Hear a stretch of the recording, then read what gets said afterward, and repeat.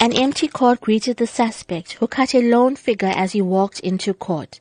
Spokesperson for the National Prosecuting Authority in KwaZulu-Natal, Natasha Kara, recounts the court proceedings. The accused abandoned his application for bail in court. He does stand accused of one count of murder. But the accused tendered a plea of not guilty. Meanwhile, a sense of grief, shock, disbelief and anger hung over the funeral of the 7-year-old boy, who was laid to rest in West Ham, Phoenix, yesterday. He was strangled to death, allegedly by a family member, in the early hours of Monday morning.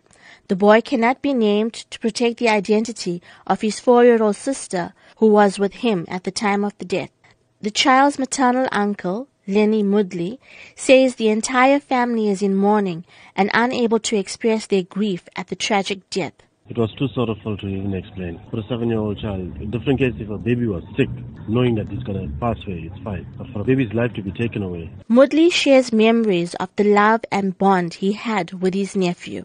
Oh, he was excited for this weekend. We were going to go and get Nando's. Every time his mom tells Leniana is coming, he's excited because I always take them everywhere. Wherever they want to go, I take them. To the beach, pool. The suspect's brother, Raveen Kuber, says he is unable to accept the tragedy his family is going through. He says if his brother is guilty, he should serve his time. Still can't get over this. Still can't get over it. What I feel, he must serve his time for what he has done as a brother. I'm so heartbroken because one girl is left. Imagine how she's going to feel when she's growing up. He's my bro, but I'm against him for what he did. Phoenix SAPS spokesperson, Captain Louise Naidu, says their investigations are at a sensitive stage.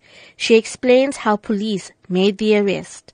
When he was questioned about the child, he maintained that the child was asleep, and that is the reason why he was carrying him. Police requested to inspect the child, and he was adamant that the child was asleep, and so they forcefully conducted an inspection on the child, and it was established that the child was unresponsive. The child was rushed to a clinic. Unfortunately, he was declared dead on arrival. It is at a sensitive stage, but unfortunately, investigation has to continue, and the mother will be interviewed in the process as well.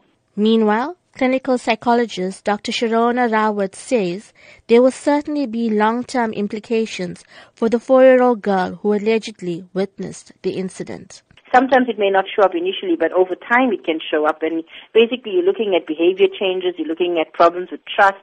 Children of that age, they often feel that they are responsible for what happens in their lives. They feel that they have a hand in it. So you're looking at guilt. To see a loved one kill another loved one goes against everything that we know as human beings. Her sense of safety, I would say, is completely shattered. The case has been postponed until the 8th of June, pending further investigation. For Newsbreak, I'm Rachel Vadi.